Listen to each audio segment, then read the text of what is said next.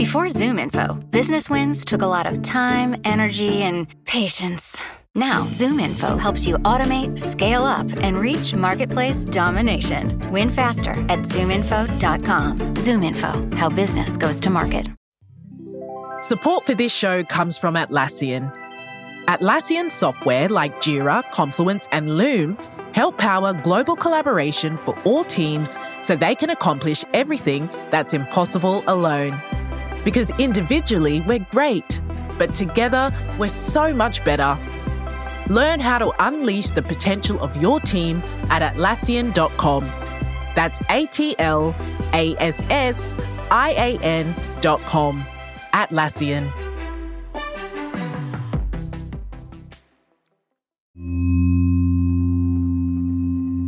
All those in favor of the resolution, that the resolution pass, vote aye. Virginia took a historic vote this week. Ayes 59, nays 41, abstention 0. For the women of Virginia and the women of America, the resolution has finally passed.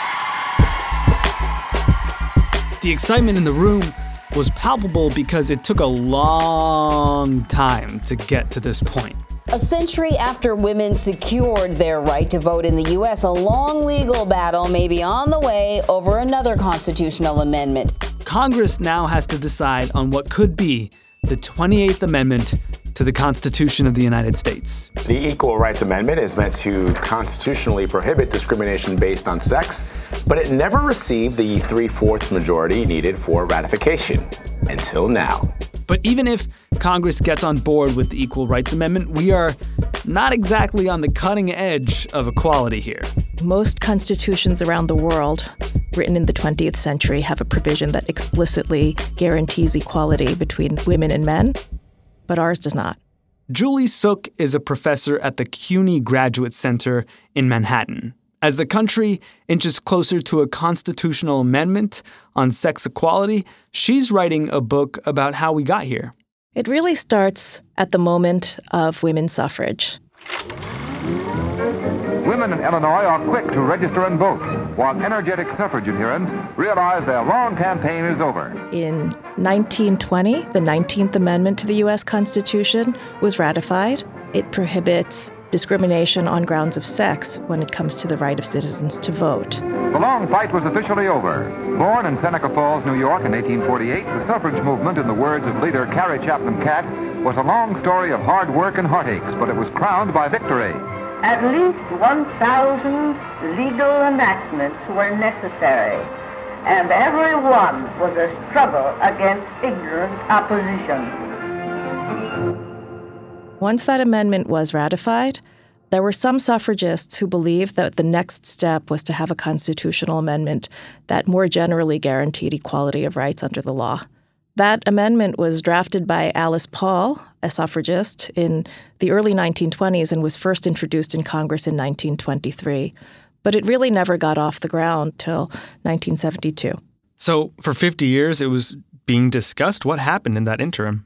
Well, during this entire period, the real problem is that people are wondering whether or not, if you have an amendment that guarantees equality, whether it's ever okay to treat women differently because they are mothers and there are unique disadvantages or unique situations having to do with women's reproductive capacities. I think this is a question that stumps society in general and certainly people in Congress throughout the 1920s, 30s, 40s, and 50s. By the time you get to the debates in the 1970s, a consensus emerges that there are a lot of laws that exclude women because of their traditional role. And so the amendment is clearly needed to reflect this new vision of women in society.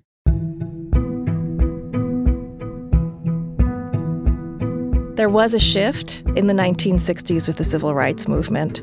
There was a lawyer who was active in the civil rights movement, Pauli Murray. I did a study, a re-examination of the 14th Amendment with regard to sex. She was very interested in using progress that was made in race equality under equal protection to guarantee sex equality. My strategy there was that up until that time, there had been almost no possibility of the ratification of an Equal Rights Amendment. And that what we ought to do in the meantime was take advantage of the 14th Amendment. It gets out to the floor of the House of Representatives for the first time in a long time when Martha Griffiths, a congresswoman from Michigan, uses a discharge petition to get it onto the floor. And once it's on the floor, it's supported by an overwhelming majority of the House of Representatives. That's in August 1970, right before the 50th anniversary of the suffrage amendment. Just a couple of weeks after that, there was a huge women's strike in New York and in many cities, actually, across the country.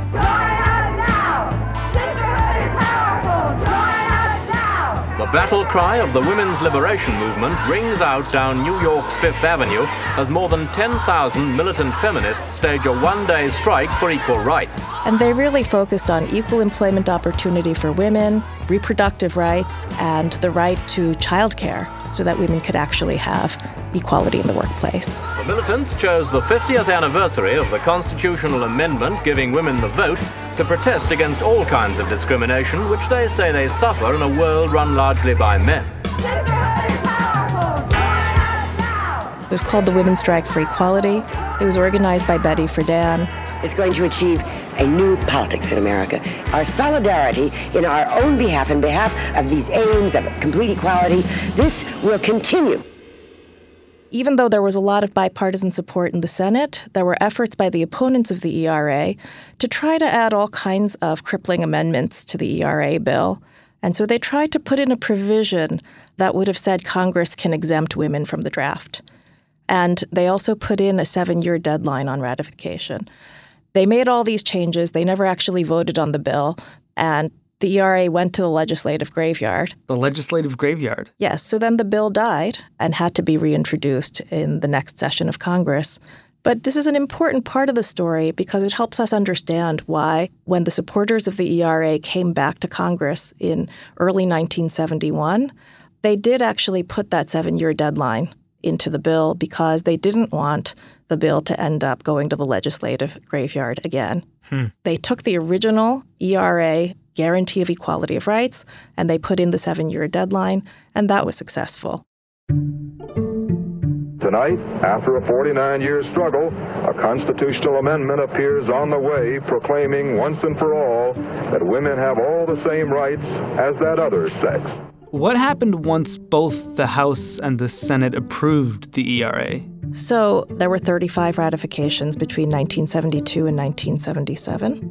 New York, California, a lot of the Midwestern states did ratify, although not Illinois. And Illinois was the home state of Phyllis Schlafly, who led a very effective Stop ERA movement in the mid-1970s. And that really slowed down the ratification. What was Phyllis Schlafly saying? Phyllis Schlafly said that the ERA would destroy American motherhood. It's a very great pleasure to be invited to visit with you for a while this afternoon. And I would like also to thank my husband, Fred, for letting me come. I love to say that because it irritates the women's livers more than anything I say. And I think the argument that the ERA would destroy the American family came from the mistaken notion that the ERA would require men and women to be treated the same under all circumstances. It was believed it would force women into the military. Mississippi's John Stennis said women would have to put on combat boots and march off to fight wars just like men. North Carolina's Sam Ervin said women would be slaughtered and maimed by bombs and bullets just like men. It was believed then that the husband would never have a duty to support his wife. Since the women are the ones who bear the babies and there's nothing we can do about that, our laws and customs then make it the financial obligation of the husband to provide the support. It is his obligation and his sole obligation. And this is exactly and precisely what we will lose if the Equal Rights Amendment is passed. And that was actually not true. The proponents understood that there would be a possibility of treating men and women differently for the purposes of childbearing leave, for example. But there was mass confusion about what the ERA would actually lead to. Hearing Schlafly talk about the libbers reminds me a little bit of hearing contemporary conservatives talk about owning the libs, different libbers, obviously. But did Schlafly help turn this into a more partisan thing? So Phyllis Schlafly was also a real critic of the Republican Party. She wrote a whole book criticizing the Republican Party for not being true to its conservative heart and roots. And that really inflamed a movement, which culminated with the election of Ronald Reagan in 1980. And so the Stop ERA movement was a very important part of the transformation of the Republican Party. She really made the stark divide between women's liberation, which she associated with liberals and Democrats, and a vision of the Republican Party that was much farther to the right and stood for family values. This division really made it so that you couldn't have the kind of bipartisan collaboration. All of that got lost with the Stop ERA movement and Phyllis Schlafly's mobilization of American conservatism around the Republican Party. And on the other side, what were the proponents of the ERA saying? So we had women in Congress who were strong proponents. I've already mentioned Martha Griffiths. When the 15th Amendment had been written, which said every citizen could vote, in the name of heavens, why couldn't women vote? Why did you have to have the 19th Amendment? Well, of course, the answer was they didn't consider women people within the meaning. There were two women who were among the first women of color ever to be elected to Congress, Patsy Mink from Hawaii. I came to Congress and we began to realize that although we had statutes on the books about equality and opportunity for everyone, that girls and women were being left out systematically. And Shirley Chisholm from Brooklyn. There is a great need for more women in the political arena. I happen to believe that there are certain aspects of legislation that probably would be given much more attention if we had more women's voices in the halls of the legislatures on the city, state, and national level. They did not believe it was really going to be the Supreme Court that was going to deliver rights to women. Proponents in Congress believed that the ERA would really empower Congress and state legislatures to make the principle of equality real. That includes Title IX. Those hearings were going on at the same time that ERA hearings were going on. It included the Comprehensive Child Development Act, which would have created public child care for everyone. At the time, they really saw the ERA as the constitutional foundation for a whole range of laws and public policies that would make equality real for women in America.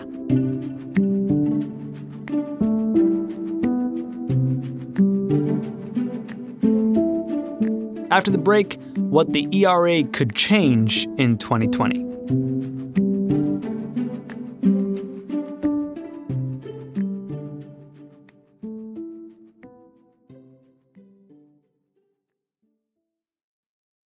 Businesses have always needed customers, so customer engagement has always been a thing. You know, steak dinners, golf, in-person handshakes. Not exactly efficient, though. But thanks to ZoomInfo, times have changed. Now you can engage with the right customers across all channels and grow your business efficiently and effectively, all from one platform. Sorry, steak dinner guy. We've got work to do. Unlock insights, engage customers, win faster at ZoomInfo.com. ZoomInfo, how business goes to market. Support for this show comes from Atlassian. Atlassian software like Jira, Confluence, and Loom help power global collaboration for all teams so they can accomplish everything that's impossible alone. Because individually we're great, but together we're so much better. That's why millions of teams around the world, including 75% of the Fortune 500, trust Atlassian software for everything from space exploration and green energy to delivering pizzas and podcasts. Whether you're a team of 2, 200, or 2 million, or whether your team is around the corner or on another continent altogether, Atlassian software is built to help keep you all on the same page from start to finish. That way, every one of your teams, from engineering and IT to marketing, HR, and legal, can stay connected and move together as one towards shared company-wide goals. Learn how to unleash the potential of your team at Atlassian.com. That's ATLASSIAN.com. Atlassian.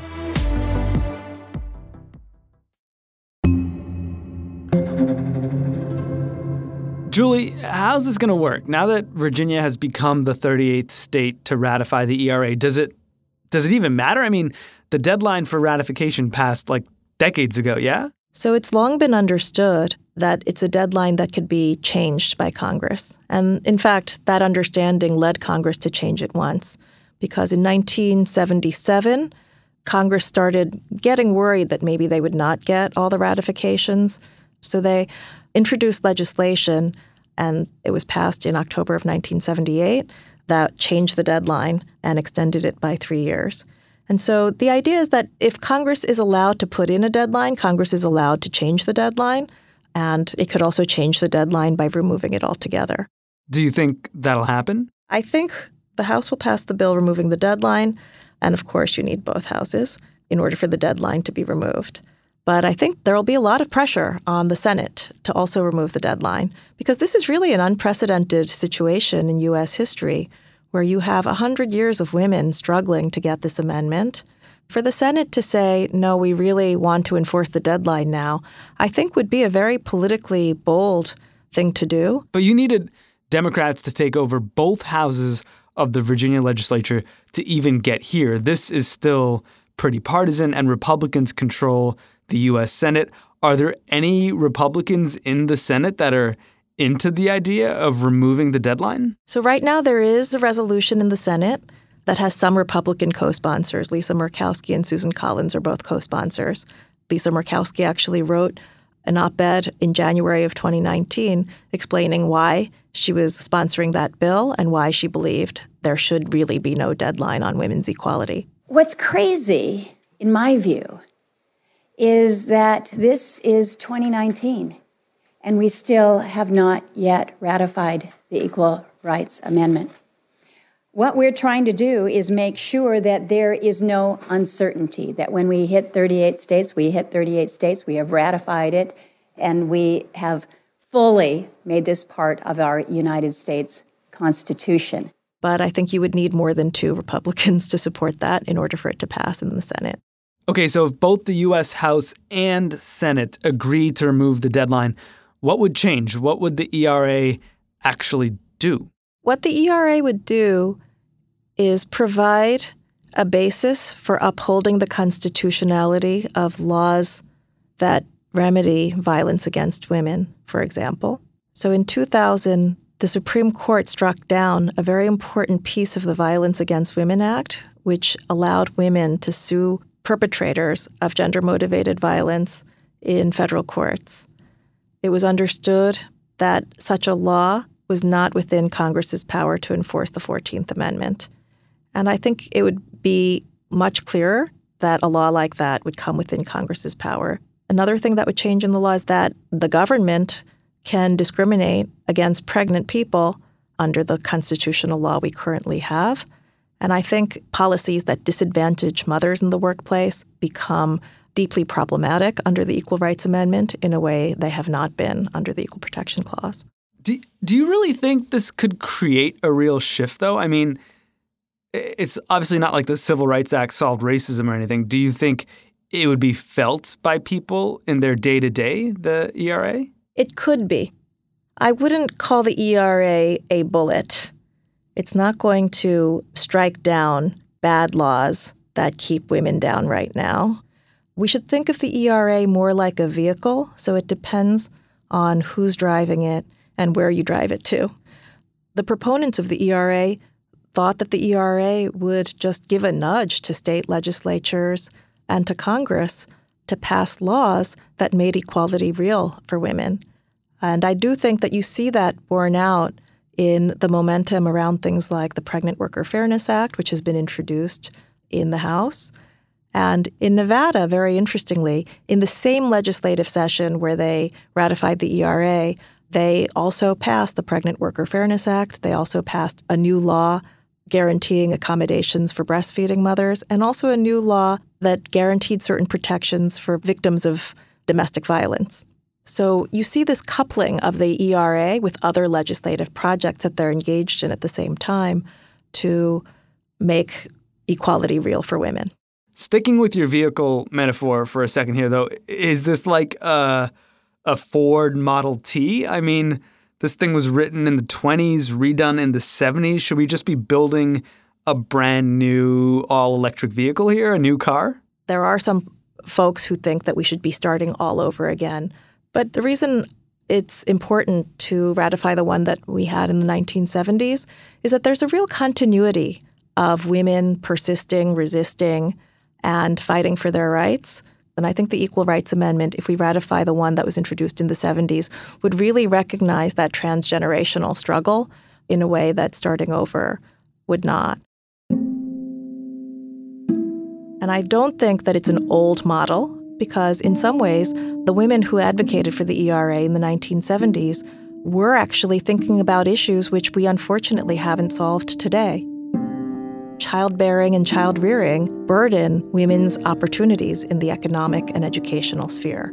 The ERA would not magically require that the state legislature solve these problems overnight, but it would really send a signal to the legislature saying, whatever policies you have that are not working for women, you need to fix.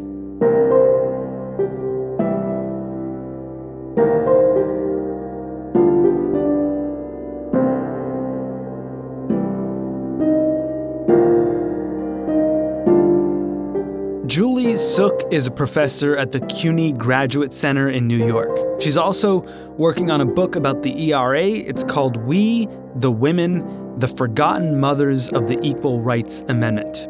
This is Today Explained.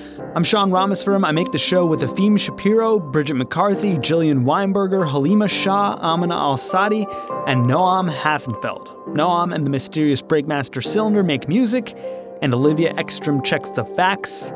Today Explained is part of the Vox Media Podcast Network. If you want to get in touch, you can send an email to todayexplained@vox.com or a tweet. We're at today_explained. Or maybe just avoid Twitter altogether. Some people say they're happier that way. The show's off Monday for MLK Day. It's a day of service. Do someone a solid on Monday. You'll hear from us again on Tuesday. Ciao for now.